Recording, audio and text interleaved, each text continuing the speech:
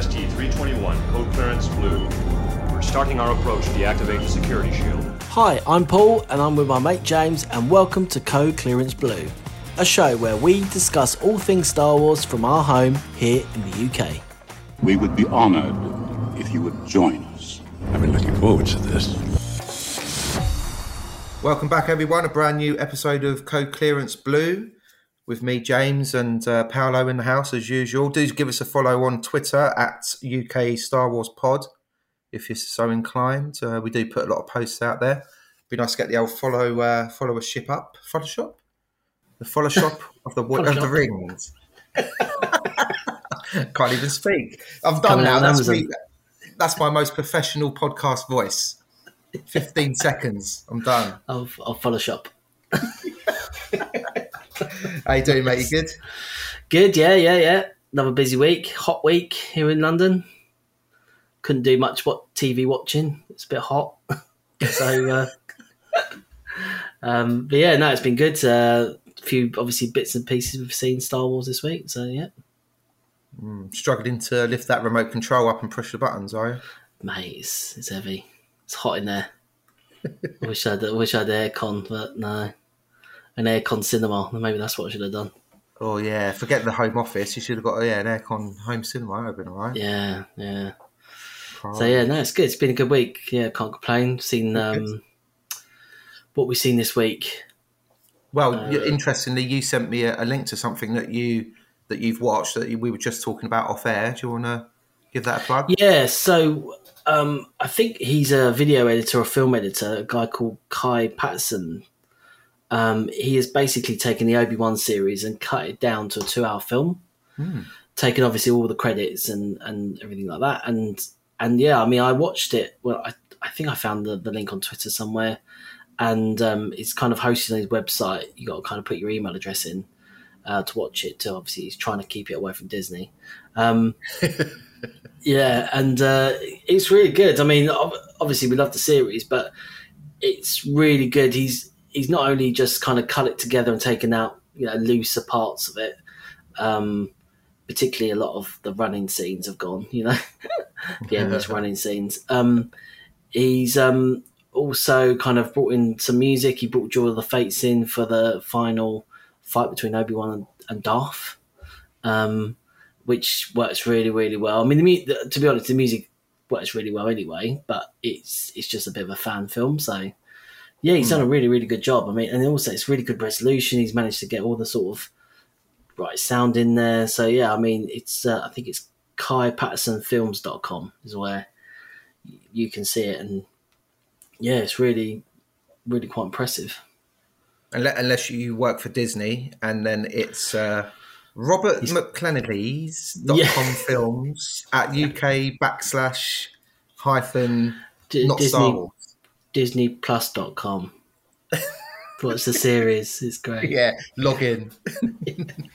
Oh, that sounds great. I must admit, though, I don't want to be a party pooper, but I did today watch a little 5-minute clip of the last duel on that rock planet, and someone put Duel of the Fates behind it. Now, I don't know if it's the same one as what you've seen. But ordinarily, I'm all for that sort of thing. But it didn't quite land with me, actually. It really felt like a bit of sort of fan-made based kind of wish fulfillment. Because it wasn't bad, but I just, it's like we don't need to keep crossing the streams with everything all the time. Do you know what I mean? No, the music worked really well in that original, especially when he's got that kind of that low angle shot of him with those rocks. You know what I mean? That was, I think, the kind of choir come in, like hit it right at the time. So also you got to remember it's cut to music to a degree. You know what I mean? So to sort of slap on just any old track does sort of work. You know what I mean? Like Duel of Fates was used in Sith. You know what I mean? And also Episode 1. Then. It is sort of cut. So yeah, I know what you mean. But it was quite good just to hear it just again because it's such a great piece of music and just to see between them two. Sorry to interrupt. Did they use any more of the Imperial March? They may have done, and I didn't hear it, but no, I don't think. I think it was only in that scene that they kept it. It's more that they've brought in a lot more the other parts of the score that you kind of hear You know what I mean? In the prequels and in the original trilogy, just to keep it quite cinematic. Do you know what I mean? And just to keep kind of it sort of flowing. But yeah, I mean, it works. I think if you saw that first and then you saw the series, then I think obviously the way we've seen it still is the better way, because there's so much detail as Star Wars fans. But if you're not like 100% of a Star Wars fan, you sort of want to see a film, then it's quite a good angle. You know what I mean? All right. And because the story did move on pretty quickly, you know, coming down from, what was it, 6 episodes on average, about 40 minutes, down to just 2 hours, it's quite pacey. Yeah. Did they? Yes. I guess we don't see too much of Obi-Wan working at the old butchers and that in this cut version. Well, you say that scene's still quite long at the beginning. He didn't take that one out. He kind of cut it. I can't remember now the original, but he kind of cut it, not really revealing him. Okay. So it's like this kind of like we see this kind of big old wide shot drone, you know, over kind of Tatooine, and we see the dragon's kind of skeleton, and then it kind of slowly goes. I think he might have used a different shot of like Tatooine, like a really big one.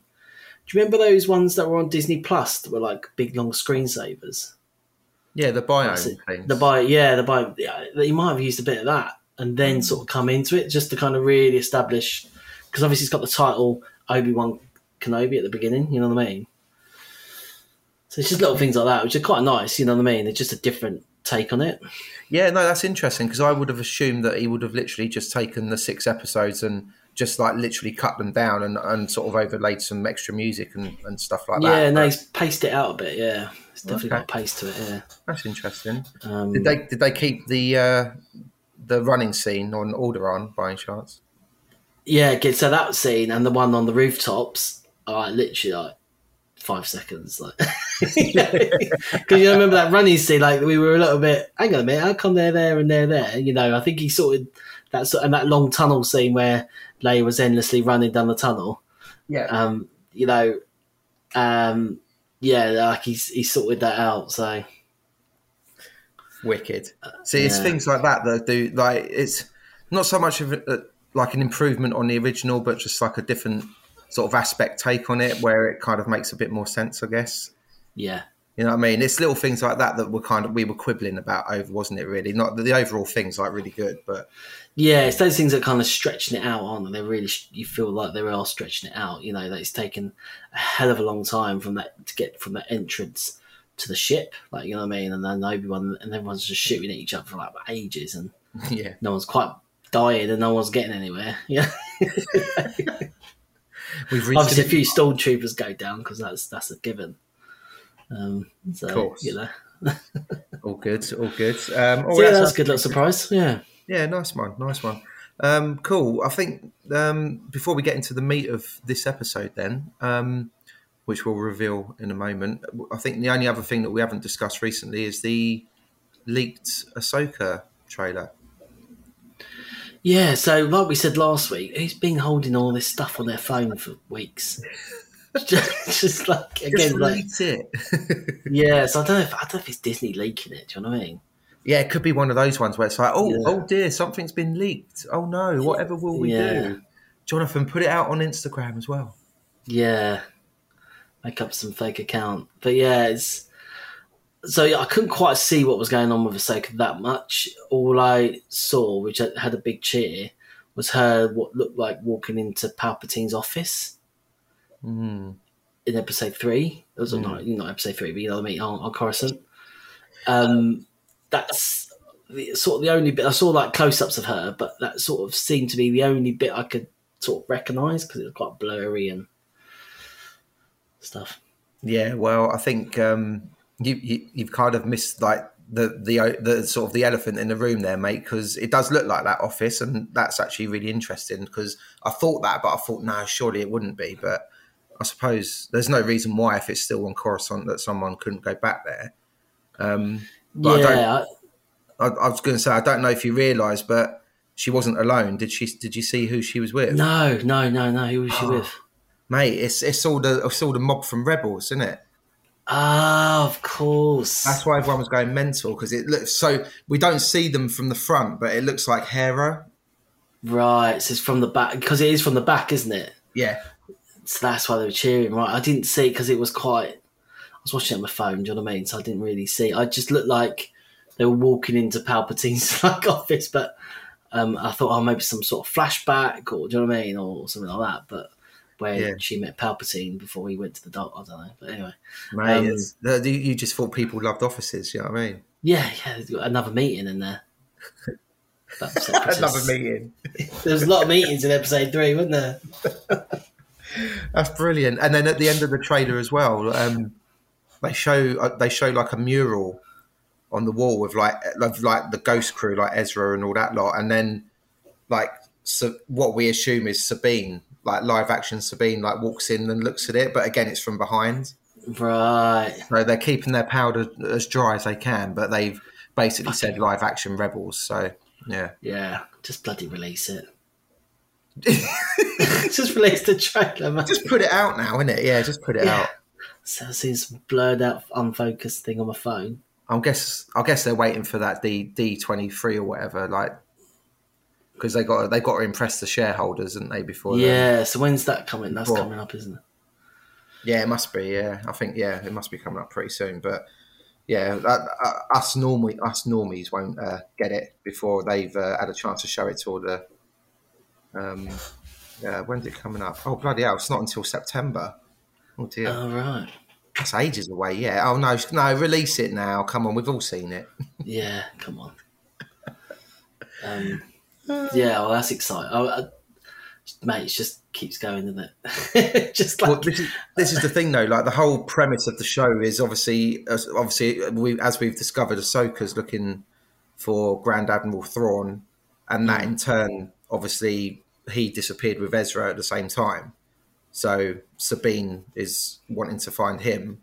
So I guess maybe they do a little team up, and then we might get a few scenes with like Hera knocking around and stuff like that. Because in Rise of Skywalker, you know, when all the ships come in at the end to save everybody, like someone kind of did a deep dive on loads of the ships, and apparently one of them looks like the Ghost. And then like on Twitter, a couple of people approached like Lucasfilm people and said, "Is that the Ghost? Are they there?" And they didn't say no. So it was like, okay, cool. So they're still knocking about even at that point. Do you know what I mean? Yeah. So that's good. Yeah, it makes sense. Sort of a bit of an extension of it.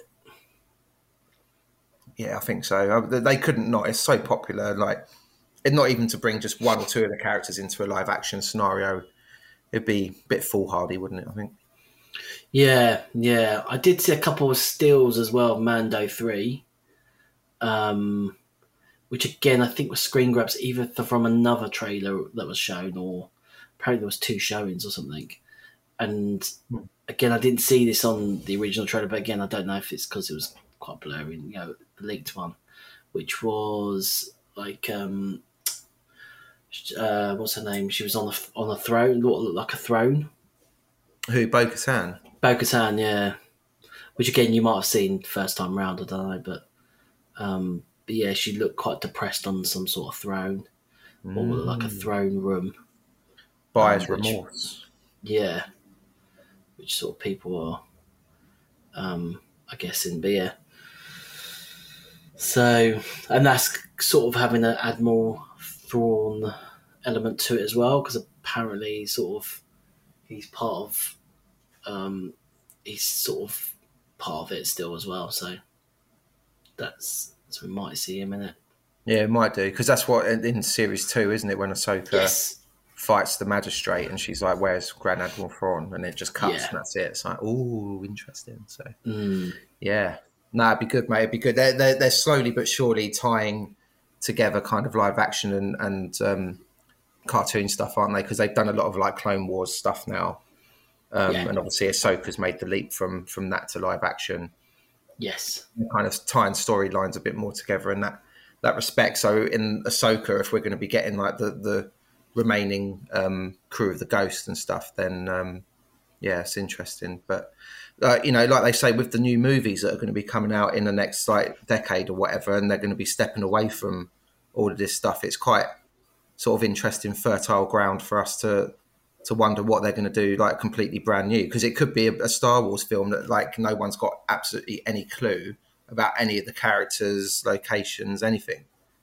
You know? Yeah. Also, they're so far ahead as well, you know, when things are coming down. So Yeah. it's a good old long list. Yep. So it's exciting for sure. Considering when you think after Return of the Jedi was 83, and we had to wait 16 years for like any brand new Star Wars. Now we're just getting stuff like we're getting TV series, sort of two or three a year at the minute, and all that. Yeah, sort of it's on a roll now, isn't it? You know, it's on a real roll. They've managed, you know, the fact that, you know, they sort of bought Lucasfilm, commit to the kind of the final three. Then we're talking about obviously other kind of spin-offs like Han Solo. You know, Solo came out.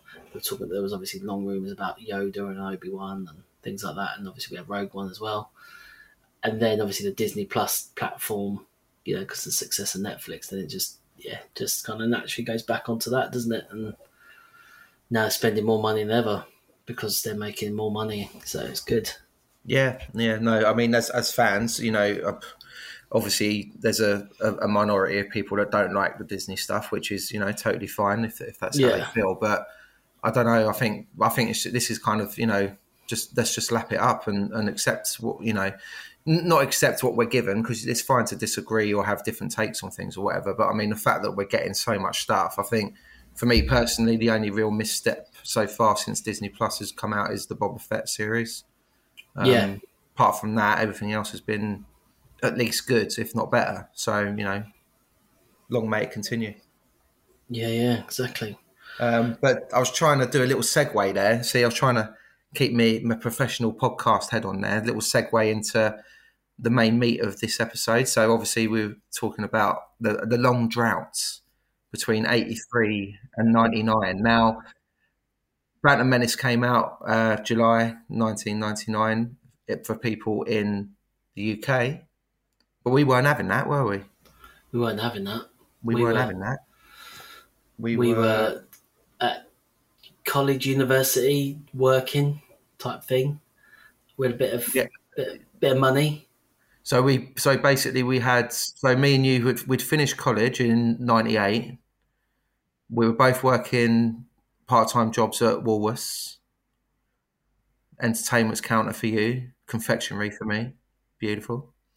And then, you went on to uni. I took a year out. But in that time, 1999, obviously, George Lucas revealed the release date for The Phantom Menace, as it became known. And, unfortunately for us, we had to wait 2 or 3 months more than our American counterparts. So we thought we'd better do something about it, right? That's right, yeah. So then we were kind of like, I don't know when was the idea coming up. I'm sure it was like a Weatherspoons general kind of, like the fact that we realised that this date was going to be a bit late. And I think maybe jokingly said, we should just go over there and just see it, like as a bit of a joke. Do you know what I mean? And then I think it sort of kind of went on from there. Because I'm sure it was just like me, you and Luke, like the three first, didn't we? Just thought, this would be great. Should we do it? You know what I mean? And then it kind of actually sort of, and then we went to Luke's university to book it, because obviously there was no such thing as the internet then. Or maybe it was in the early days anyway. And you brought the cash. Mate, I've never seen anyone look so horrified before. Like, so I can't remember any of the pre-planning or anything, but I remember the day going up to the Student Travel Association with you guys and getting in the room, and then like you're all paying on cards and stuff, and I've just walked out like 500 quid in notes, and you looked at me completely aghast. You were like, "What happens if you got mugged?" Yeah, I'm so concerned. We're in the middle of central London in this university, basically King's University. And STA Travel, Student Travel, had this little branch, didn't they, right at the top. And, so it ended up being 5 of us that went at the end. And so the plan was, I think it kind of, again, sort of spiraled. It was, let's just go, I don't know if it was let's go to New York and see it, or whether it was let's go to LA. I can't remember which one was sort of first. But then it was like, well, let's go to New York. So the journey was, we went to New York for about 4 days, I think. Yeah. And then we'll get an internal flight over to Los Angeles and then sort of have a bit more of a relaxing time in LA. Because obviously this was sort of June time, so it was summer. And then spend some time in LA, and again, if we might have happened to watch it again several times, we did. I think all told, I certainly saw it 4 times whilst we were stateside. I know that. Yeah, I think I saw it one less time, because I think there was one day where me and Tim went to Six Flags, the theme park. I don't think you guys came along because it was quite an extreme, whatever, roller coaster place. And I think just like, no, we're going to go watch it again. Yeah, no, I think I felt sorry for Jim Carrey because not that Jim Carrey, I might add. Our friend James, basically, like, he wasn't keen on roller coasters. I wasn't really keen on roller coasters. But like me and Luke, well, I don't want to delve into why we went to watch it again without getting the first bit out of the way first. So I don't want to spoil it. But yeah, basically so me, you and Luke got a lift from my dad in his black cab. In his taxi, yeah. Down to the old airport, didn't we? Down to Gatwick. He didn't charge us, luckily. No, that was good. That's good. Yeah, and so we flew 2,000 plus miles, whatever it was. And I can remember the place we stayed in New York, but I can't remember the name of it, though. Was it like it was Brinker or something? No. I think I'm getting mixed up. Sure, it began with a G. It was, anyway, it's like, it wasn't Guardi. It was like, sounded like the airport, but it wasn't quite the airport. It was in Manhattan somewhere, though, wasn't it? It was in Manhattan. We got down there. It was in June, and it was fucking hot, wasn't it? It was really hot. Well hot. And I've got pictures, actually, of the dormitory we were in. It was a few bunk beds and a chair in the corner, apparently. That's right. And there was no aircon, though, was there? There was no aircon? I don't think so. It was very stifling hot. I remember that. I don't think we had aircon in the actual room, which fucking when it's like 40 degrees, like humid, it's a bit silly. But anyway, it was cheap. So imagine this, dear listener, right? So basically 5 guys from England have flown all the way to New York, right? So three are really up for this to see the film, okay? It's the basis of why we're going on this holiday. Another one of the people is half interested, likes Star Wars, but he's not like mad keen on it. And one just came because he wanted to go on holiday, right? That's fair assessment, yeah? Yeah. So we got to this place, dumped our bags, and it was like, right, first thing we're going to do is go to a cinema, obviously. That was the first thing. So on the itinerary, go and watch The Phantom Menace, done. So did we just go walking around Manhattan looking for a cinema? I think we did. Or did we look one up? Or? We might have looked. No, I think we might have gone to reception or something and just said, where's the closest movie theatre to here? And it was some random theatre, wasn't it? It was like a random movie theatre, wasn't it? Like it was called the Ziegfeld. I remember that. Oh, okay. Well, there you go. Yeah, it's still there. It's still knocking about. Okay, brilliant. I believe. Yeah, and it was like a 4:00 showing. It was like, I remember it being during the day. I definitely remember during the day. And I remember Lock, Stock and Two Smoking Barrels being on in either the cinema opposite or around the area, because we came out of the cinema and then these Americans were looking outside and we said, yeah, go see it. He's like, you're British, you would say that. It's like, yeah. Yeah, we're all in it, actually. Can't you tell? So I remember that. I don't know if that was a different screen or a different cinema, I don't know, but anyway.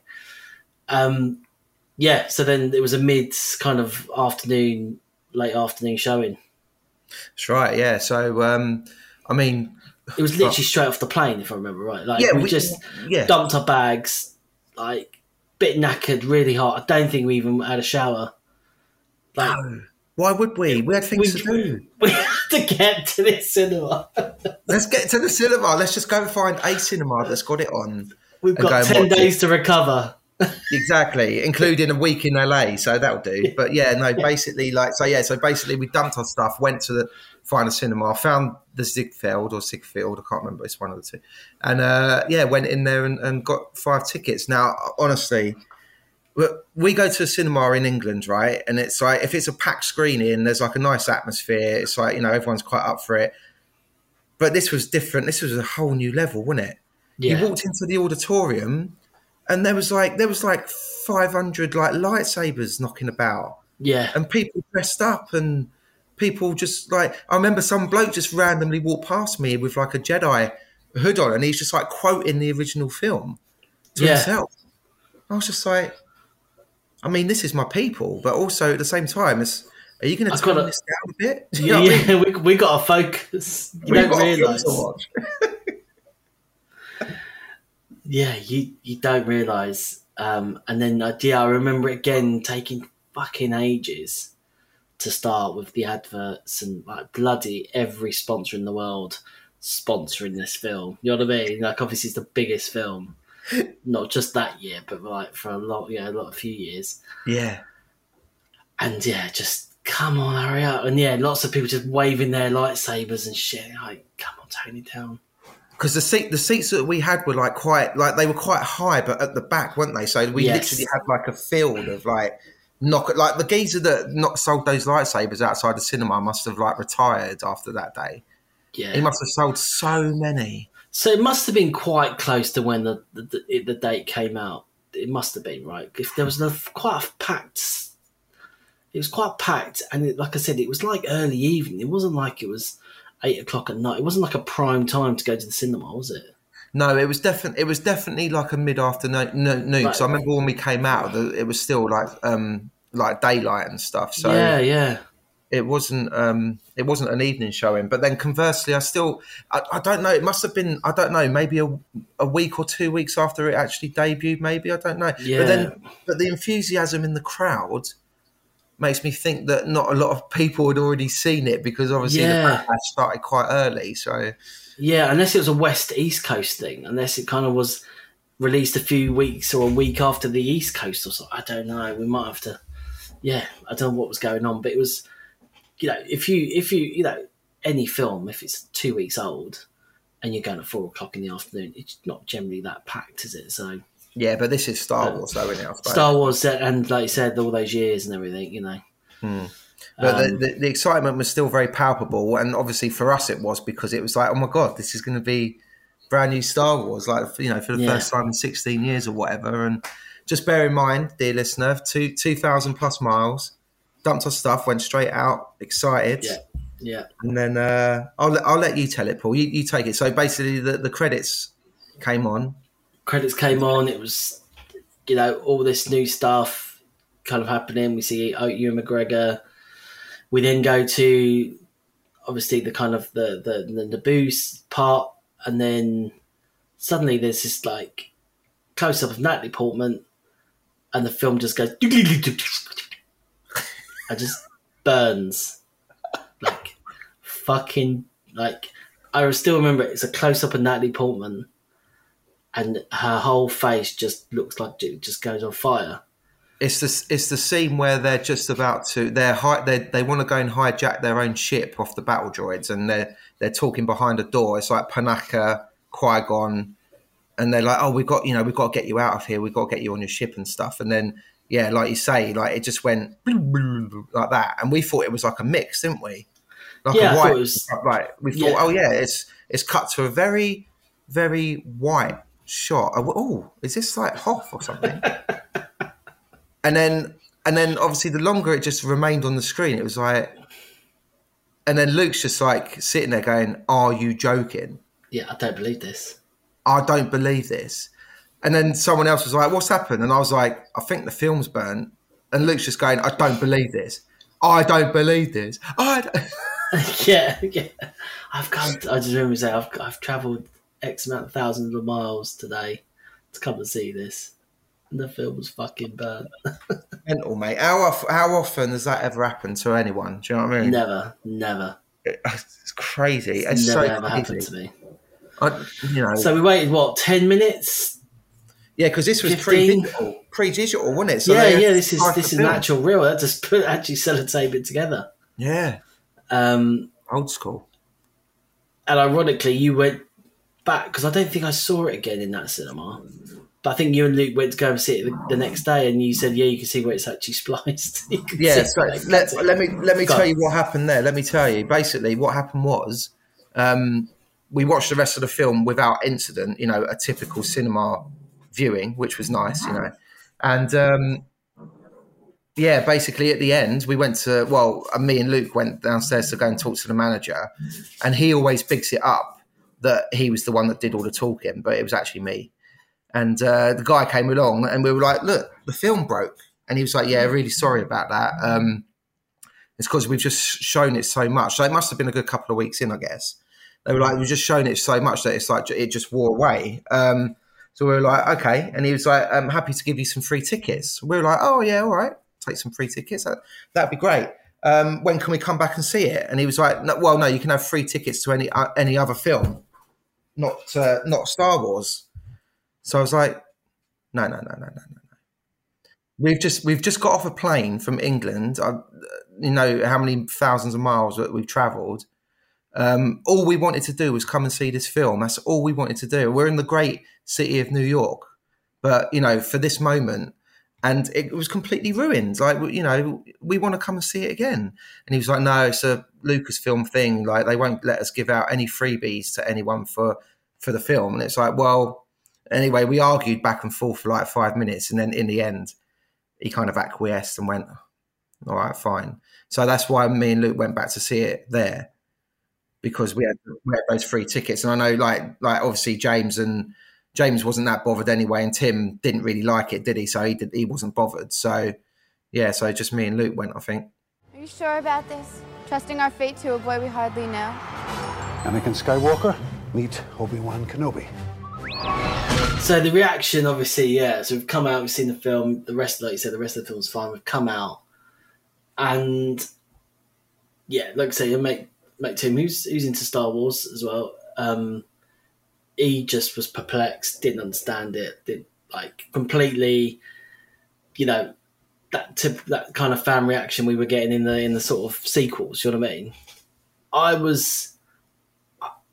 I really enjoyed it.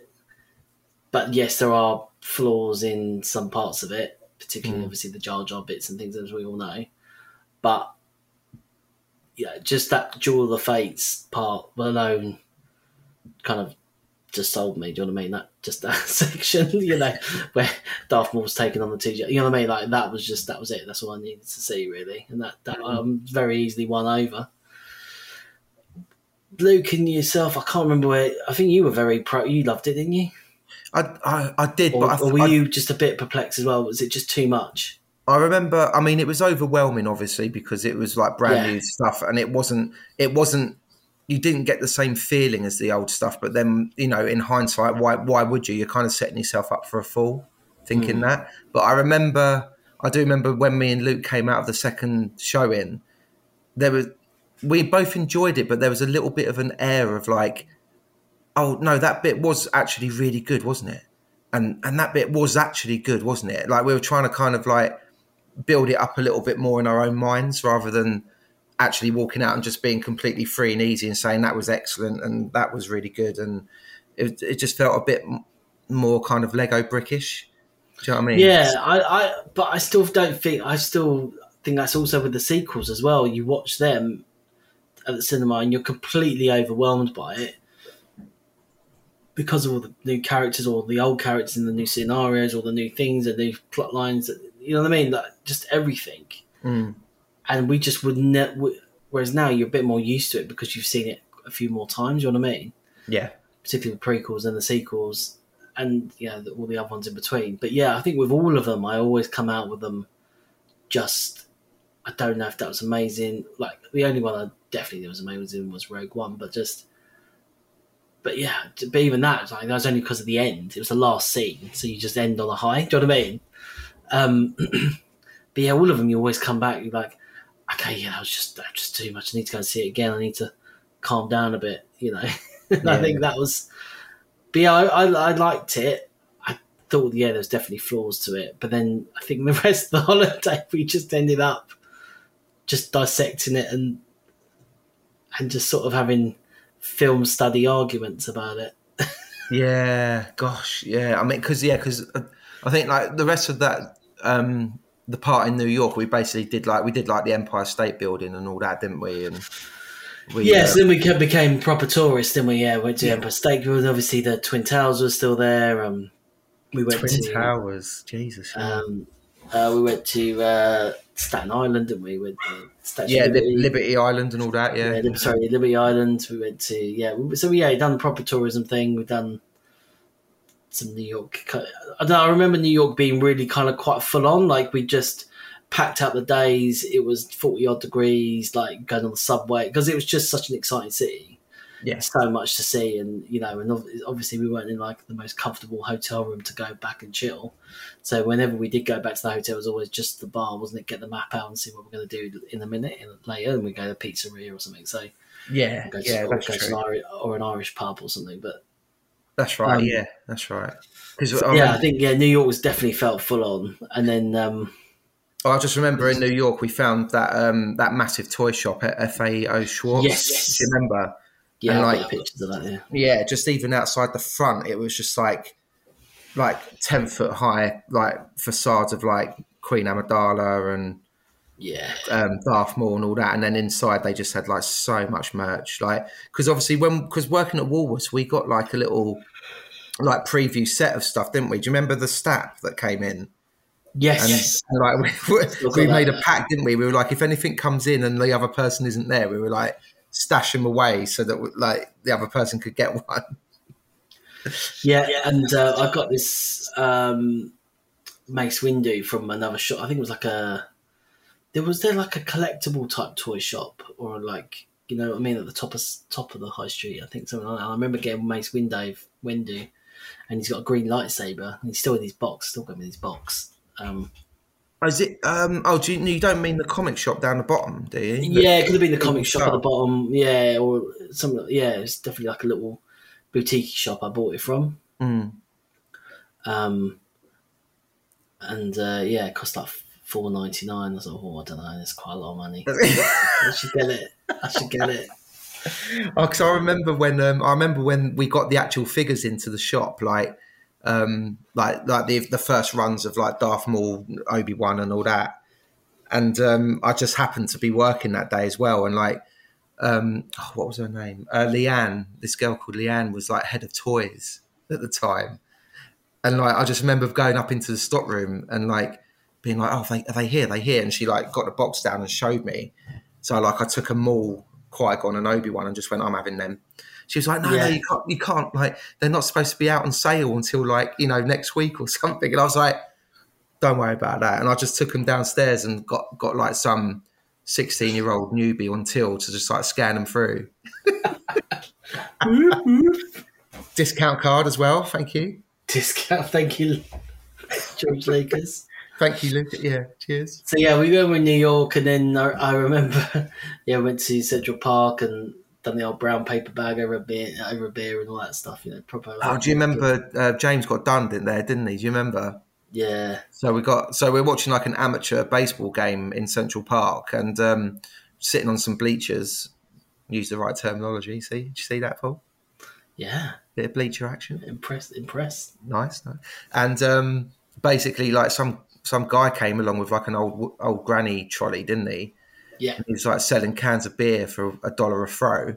But like, I think like you, Tim and Luke got yours like A-OK, cheeky brown bag, put it in $1, thank you very much. But then like I got mine and he was like, oh, James came up behind me and went, yeah, like one for me or whatever, put his $1 out. And the bloke was like, I can't serve you. And he's like, what do you mean? I'm 21. And he's like, no, I've run out of brown paper bags. Yeah. And he was like scouring the floor, like trying to find like an old one. That's right. Yeah. God. Imagine that. Imagine getting done over for not having a brown paper bag. That's such a weird rule anyway. It really is. Yeah. So yeah, I mean, it was quite, like I said, it was quite full on. And I remember booking a taxi in a hotel and this big van turns up. Put all our cases in, we go to the airport, then I just clock it on the way there. It's like going to JFK, and we were meant to be going to Newark. Oh. And I said to him, No, we're going to Newark. And I remember telling the old dear in the hotel where we were going, but obviously she wrote the wrong thing. So we ended up paying $50 to literally, and he just literally drove back to our hotel and dropped us off. And we paid literally $50 to go nowhere. Fuming, mate. Yeah. So we had to jump into a traditional yellow taxi, which probably cost us a double of that. I don't know. I can't remember. And we got our flight and everything, and then ended up in Los Angeles. Maybe that's why we got an aversion of like wheels by the time we got to LA, because we were just getting like skanked left, right, and centre. We were getting just so ripped off. Because in LA, we let our feet take the beat, didn't we? Most of the time. Yeah. So then we go to LA, and then I don't know. Well, the first thing we done was obviously go down to the Man's Chinese Theatre, wasn't it, and watch it again. I think we should go watch it again. You've got to watch any sort of Star Wars at the Man's Chinese. I mean, that's like kind of like a quest, isn't it? You've got to do that. Yeah. So we spent a bit of time down there, Hollywood Boulevard. And we kind of walked around the area again just to kind of a little walk about, a bit of Beverly Hills and all that kind of stuff. It seemed all right, and then we realised that you do really need a car in Los Angeles because it kind of just stopped us there. Because I think we were getting we kind of stayed this hostel called the Banana Bungalows, which do still exist in West Hollywood. Which is really good. And we would kind of, sometimes we chilled out there, didn't we? Because I had a swimming pool. And do you remember the movie theatre, which wasn't the movie theatre? Yeah, it had like five like seats in it. They looked like school seats, didn't they? Yeah, and I remember walking in, and they had this film on. I was like, "What's this?" And I started laughing because you just know. Do you remember? Do you remember this? No, go on. And it's Boys in the Hood. And I started cracking up because literally about 4 weeks earlier, you lent me this video on VHS because you taped it from Sky Movies. And I take this film. It's cracking. You should watch it. It's called "Don't Be a Menace in South Central whilst drinking your juice in the hood." I'm like, what the fuck is this? So by the old, what are they called, Wayans? The Wayans brothers, yeah. Wayans brothers is one of their early films, right? And obviously it's an utter piss take out of Boys in the Hood and all that stuff, right? And me and you are just cracking up. And it's like this really serious South Central scene going on. And obviously being in Los Angeles as well is very relevant. And that was kind of like... So we sort of left. Yeah, we kind of sidled out. Get out of it. Yeah, because this couple were trying to watch it. Anyway, so again, and I think those rooms were air conditioned. Yes, and we were getting a dormitory for 10, I think. Yeah, I think we had like two. It was like two rooms, wasn't it? It was like really spacious, and I think like me and Luke took bunk beds in like one side of it, and then you, Tim, and James had the other side. But like it was like a big interconnecting archway that didn't have any doors, so we were basically like all in the same room, weren't we? But and then there was another. Do you remember the other people who stayed with us? No, I remember the people we met at the swimming pool one day. Yeah, so who stayed with us were two absolutely stunning Swedish girls who kind of kept walking around in their bras and their pants. Oh, was and it? there was like all four of us going, "Oh my God." And they had a guy with them as well, who was obviously one of the boyfriends. Like, he's one lucky motherfucker. Two Swedish girls. He wasn't, that bloke wasn't the lead singer of a band called Sonics, was he, by any chance? No. Could be. No, interesting. That's really weird that I can't specifically remember that, because that's the sort of thing I probably would remember. You should be remembering. Did you get any pictures of that, by any chance? No. Unfortunately not. It's just imprinted in my mind. It's quite good. And then it's a good little adventure. And then we went to Universal, didn't we, one day, and then realised that we don't have a car when we came out, and there was no taxi, so we thought it'd be a good idea, because it's only one junction on from where we were in West Hollywood, if I remember rightly. And I thought it'd be a good idea to do some jaywalking and walk down the motorway or the highway. The freeway. What on What a good earth were idea. we doing? What were we honestly, like 5 English blokes just walking down like the Mad Mile, basically, with like no protection. Just walking. I know. Thinking, it's not that, because we did sort of do a lot of walking in those days. You know, from the pub at midnight or something. But yeah, and that was kind of that was quite good, wasn't it? Yeah, but I remember we just we ended up at like going off piste and walking through like suburbia and that. And even that was like the roads are so fucking long. Even though you're walking around houses, idea, it's like there's no end in sight, and it's like you say, 40 odd degrees, and you're just like, oh, Jesus Christ. I do remember that was the first time I ever saw people flying rainbow flags, actually, as like some sort of political statement or whatever. I'd never come across that before. That's interesting. Which I thought was quite interesting. Yeah, I do vividly remember that. So but going back I just went onto Google just to see how long it would take to walk. 2 hours. But that's obviously not down the 101. That's obviously like the long way round via the Hollywood side and shit. If you just go down our route, it'd probably only take you half hour. Do you mean? Yeah, exactly. That's what we did. We just powered through on the hard shoulder. Yeah, exactly. So to drive 7 minutes, just a 7-minute journey. Oh, stop it! There you go. 7 minutes. 7 minutes in a dodgy taxi. Do you remember that taxi we got one night? Yeah, so we got this taxi once and just kind of bowled in because we were a bit desperate. I think we were down in sort of Sunset Strip or somewhere like that, and then we just kind of bowled in and then realised that because we'd worn out the soles on our shoes. Yeah, there was no windows and no radio, just some sort of kind of. There was a radio. Oh, yeah. He had a ghetto blaster on the passenger seat. Ghetto blaster on the front passenger seat, and I remember just sitting there, and this guy just clearly had stolen this taxi or something, or something. I don't know. Anyway, but he did take us to the banana bungalows. And we're like, because he didn't have a meter, did he? So how much is that? He's like, $8 or $10. Give him 10. Give him 10. Give him 10. Diving out the window. This thing won't open. Get out the window. He probably was really confused. Like, what are these guys doing? Yeah, like why are they so panicked? Like, it's only just like getting a dodgy taxi in Camden at like 2 a.m. at some point. You know what I mean? Yeah. So that was again quite good. Done a few obviously touristy things there and a bit more relaxed in New York. And yeah, well, I mean, it was a cracking holiday. And I remember it taking me about 4 weeks to get over the jet lag. So I didn't really have to get up in the morning. So I kept going to bed at like 2 a.m. And then just remember seeing Star Wars. Obviously, it came out over here in July, and then just seeing it over and over. I think we went every week on a Friday, didn't we? Because we would go to the pub on a Friday night. So I think we work Friday evening, go to the pub Friday night, get kicked out about 11, go down to our local cinema, and they always had a midnight showing of whatever sort of film it was that week or whatever.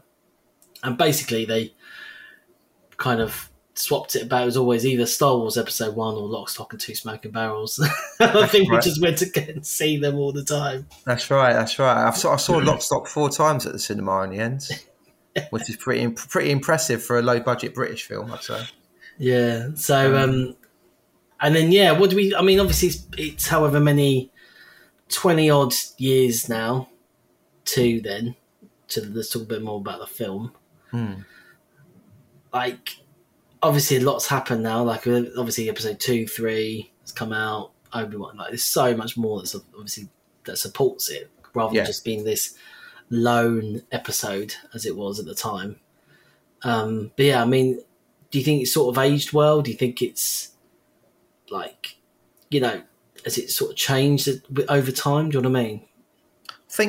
I think so, because obviously a lot of the furore surrounding it when it first came out was the fact that it was like too talky, too political and everything.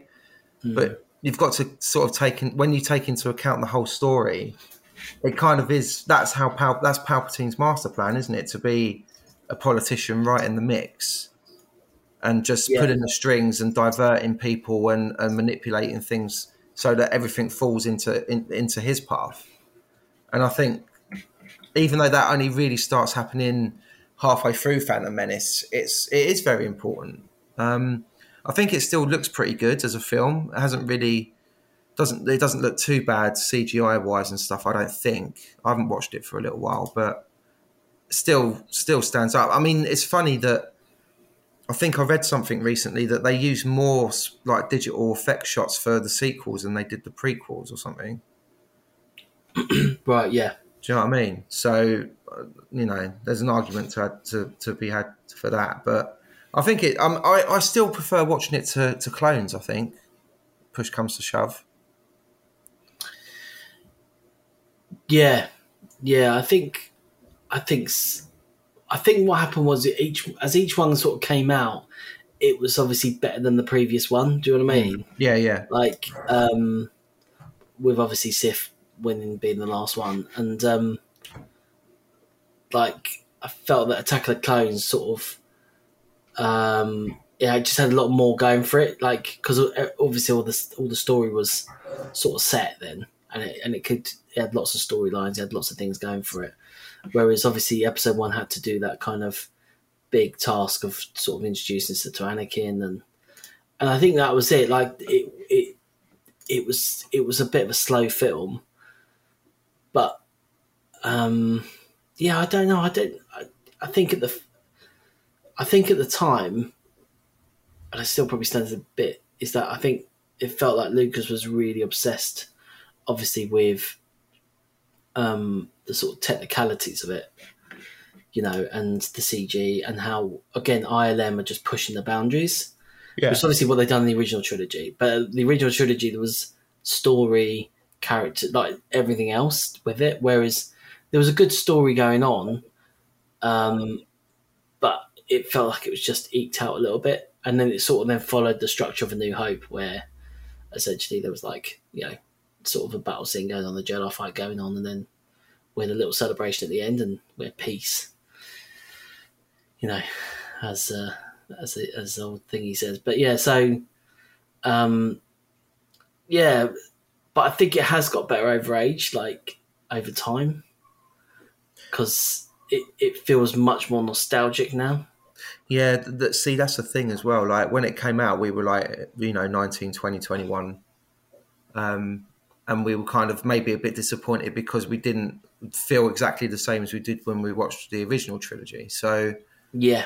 But then, you're young when that happens. You don't even know what a film is, really. You're just watching it and enjoying for what it is. And as you get older, you kind of learn the craft behind it, and and come up with your own opinions, and why didn't they do this, and what about if they'd done that?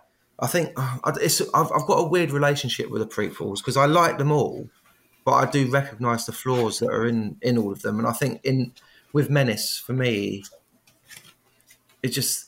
I don't know what it is. It just, like you said, it's got to be a standalone film. So it does that, and it wraps everything up neatly at the end with obviously strands coming off of it to continue on.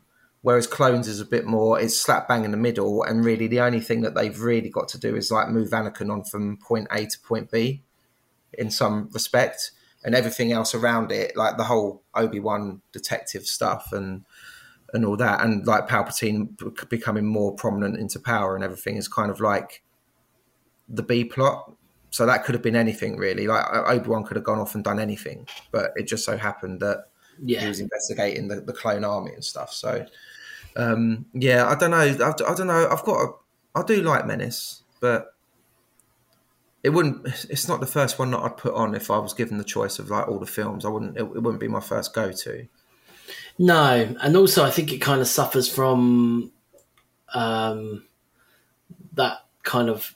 We don't go to that many places, and I think when Star Wars doesn't go to huge amounts of places, I know that obviously even the originals don't go hugely that many places, but that's down to the restrictions. But we spend a long time, as always, on Tatooine, Naboo, and obviously Coruscant a little bit. I think. Yeah. And a few kind of federal ships and things. You know what I mean? Like, there's not huge amounts of places we go to. But obviously we go underwater, which is obviously part of Naboo, so it's a different part of it, which is quite interesting, and all that kind of that. And there's always a bigger fish part. Yeah, that kind of stuff just felt like it was really kind of dragging, just really like you could just do it a lot quicker, and I think that was the thing. But yeah, I think it's actually got better over time. But yeah, it's not. Obviously, it's not the favourites at all. No, like when you take it as a part of the whole, then it makes it is better for that experience, I think. But if you watch it as a standalone film, it's a bit, I don't know, like I didn't mind all the stuff about the politics and the taxations and all that sort of thing, because these stories have got to start somewhere, right? Yeah. It can't all just be like, oh, we've found a new potential Jedi and he's really powerful and he's going to take down the bad guy and stuff. It's like, well, that's no, it needs to fit into the big story, which is exactly essentially how the galaxy's sort of changing. Yeah. But no, I mean, there's only they mentioned that they kind of made the taxation part of it. Their blockade perfectly legal part of it. It was still action packed. You know what I mean? Because we did just land. The two Jedi's landed and the spaceship blew up. Do you know what I mean? We're straight into a bit of action. You know what I mean? So it wasn't like they were kind of. But yeah, there was a little bit of talking. There's a little bit of. But I didn't mind that at all. You do need that. But maybe that was quite. Like, just wasn't. Then it wasn't. There was just more Jurassic Park type action about then. Do you know what I mean? Like, where people just didn't talk about that stuff kind of that much unless you were in a bit more of a serious film. Yeah, exactly. Films just didn't have that talkiness. Like The Matrix, I think, came out about that time, and there was a bit of talkiness in that, wasn't there, about what is the Matrix? But it then went straight to action, Yeah, I mean, the third Matrix film's the one for the sit down and talking. Fuck me, that's unwatchable, that film for me. Jesus. Yeah, yeah. They literally have like a 20-minute scene of that exposition, like with just Neo and like the maker of the Matrix or whatever, and it's just so boring and confusing.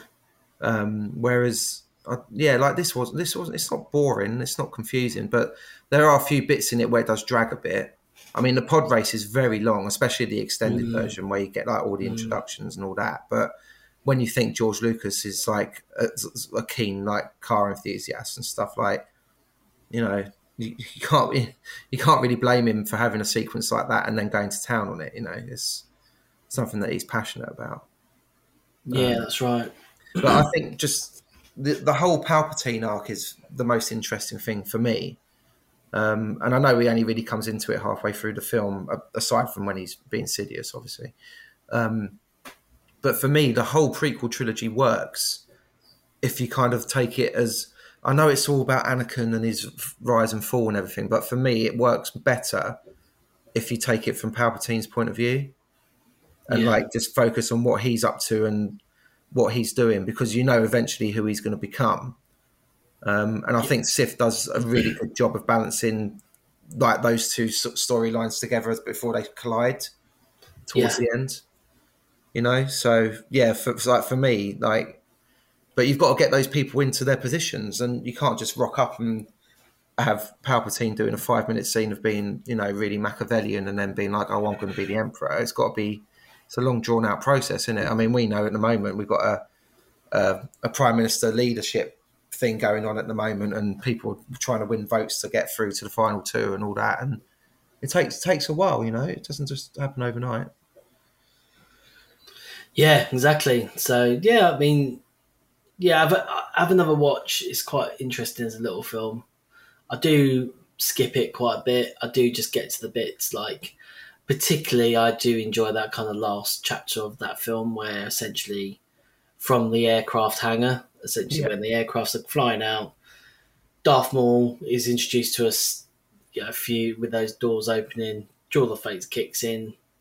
That to me is like the best part. And I think when I came out of the cinema, I was definitely thinking of that. Do you know what I mean? I was very much like, and the fact that this little child, Anakin, and with R2-D2, blow up the ships from the inside. It's like by mistake, But anyway, Whoops. yeah, it was quite good. But what's interesting is like there was this guy who was a junior guy that used to work with me a few years ago. Now he was really young when episode 1 came out, and it was his favourite film. Oh, right. Which is quite interesting because if you're, which I'm sure there's some people listening who are obviously younger than us who maybe their first cinema experience of Star Wars was episode 1 rather than what we sort of went through. Mm. Yeah, and he loved the pod race, he loved Jar, you know what I mean? He loved all that stuff, so it's quite interesting. But there we go. Well, that's the thing, though, isn't it? I think like it is a generational thing because there's going to be people that are growing up, and probably the sequel trilogy would be the first thing that they've kind of experienced at the cinema on that level. Yeah. And yeah, or I know like some people's kind of children just love the Clone Wars and Rebels. Do you know what I mean? Or Star Wars Lego, animation series. They start off with the animation, then they move into the films. Do you know what I mean? So it's a very different path now, you know. Yeah, I mean, there's so much like now that you can delve into, and obviously, as we've discussed before, if you go on YouTube and just type in lightsaber fight, you can get like a 3-minute clip of something, and that'll, you know what I mean, and it kind of ruins. Like for me, I don't want my kids seeing that too much because I want them to watch the films and then make their own mind up from seeing the films. But yeah, I think, do you know what, with Menace, I think with Menace, if Anakin was a little bit older in it, it might be a bit more palatable, maybe. I think he was just slightly too young to be getting sort of like doing what he was doing and everything. Do you know what I mean? I don't know. Yeah. Because it's a 9-year jump to the next one. It's like, well, you know, I don't know. And like Jar Jar, I don't mind him so much now. I didn't like him that much at the beginning. It was like he was an annoying character, but then I was never one of these ones that were like, oh, I'd like fucking like kill him and all that. But no, I know people went mental, didn't they? But I mean, you can kind of respect now like the actual like sort of technological whiz that it was, and the performance by Ahmad Best was like really good, and like it was like, you know, from that standpoint it was amazing. But I guess that it was a factor that didn't quite make it Star Wars for someone of our generation, maybe because it just seemed to be a little too slapsticky and comedic. I don't know. Yeah, there we go. Well, you can watch it endlessly now on Disney Plus. Disney Plus, yes, we can. And what really impressed me when it came out on DVD was the sheer amount of behind the scenes. There was. I'd not seen that sort of, because obviously again DVD was relatively new then. And I'd not seen that amount of, I remember there being like some full-on documentary about an hour and a half. And in many ways, in a weird way, that sort of made the film better because you knew about the whole thing behind it and just the amount of stuff. And that's, I know it sounds odd, but just kind of really helped it. Have you watched that documentary recently? Not recently, no.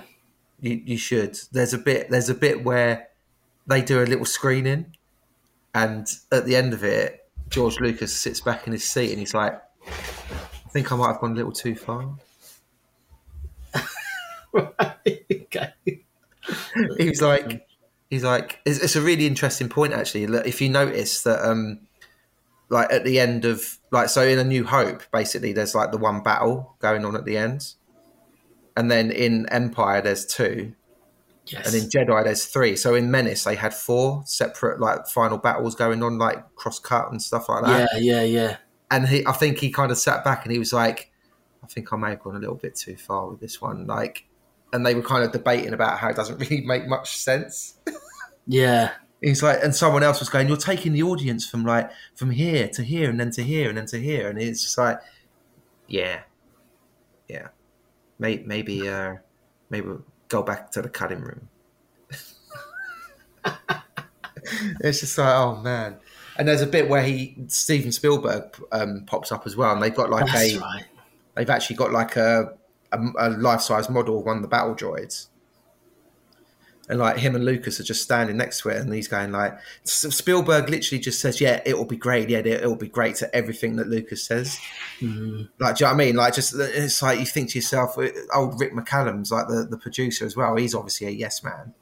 Yeah. So it's like, maybe someone just needed to wind him in just a little bit to be like, do you need to do everything like this way, or like can you maybe punch up the story here a little bit or whatever? I don't know. Mm-hmm. It's Yeah, interesting. it's Go back and watch it, man. It's interesting. Yeah, I will do. It's on my list.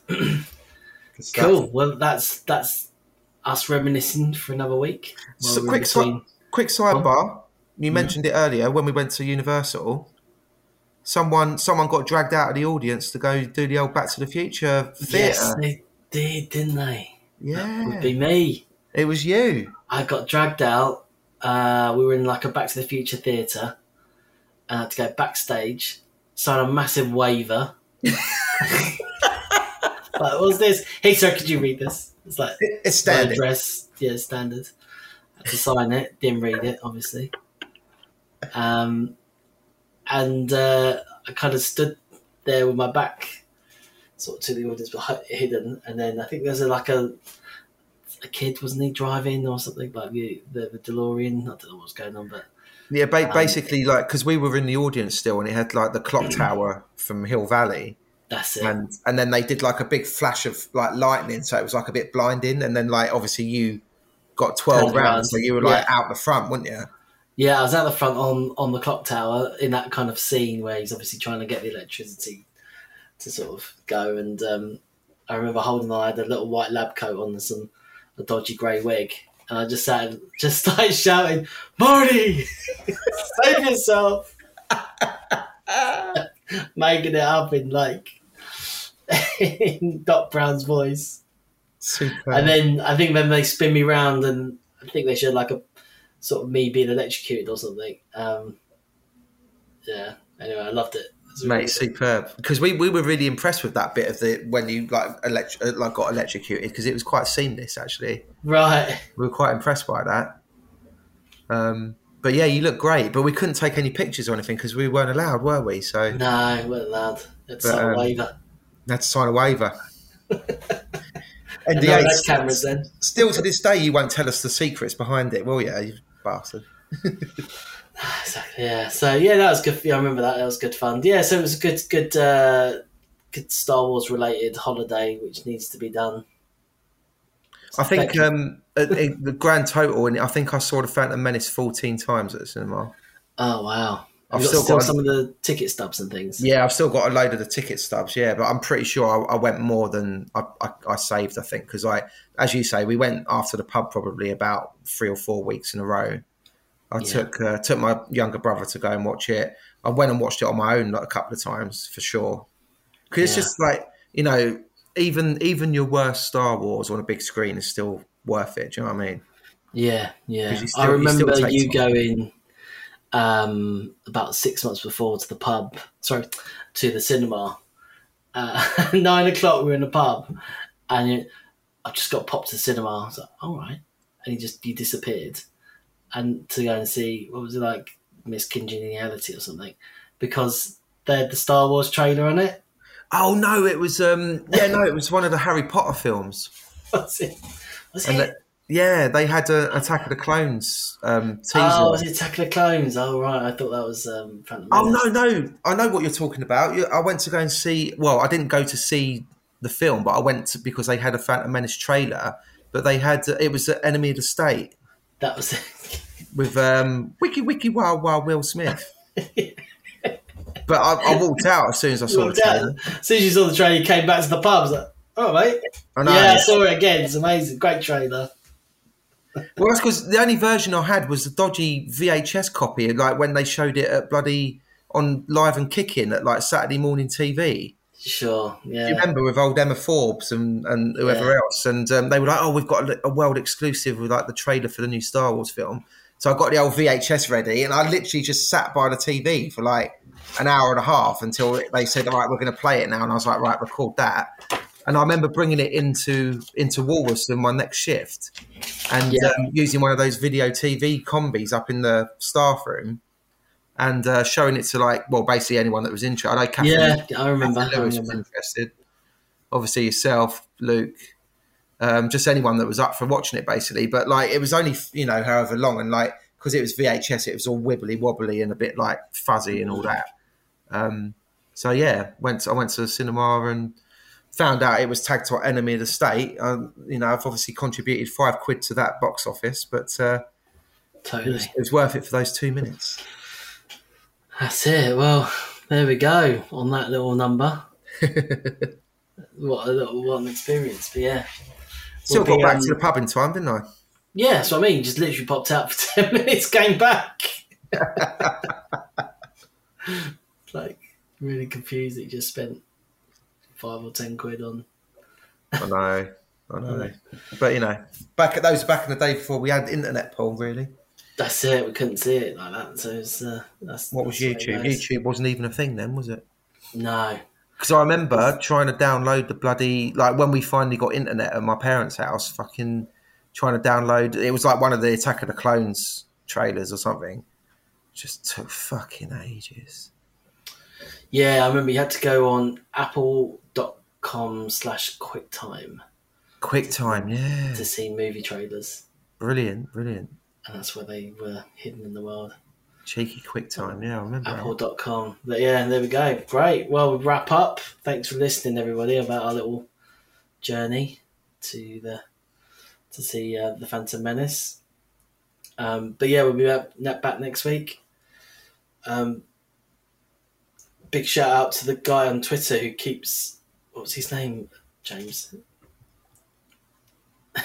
You don't know. I do. It's Rural Farm Boy.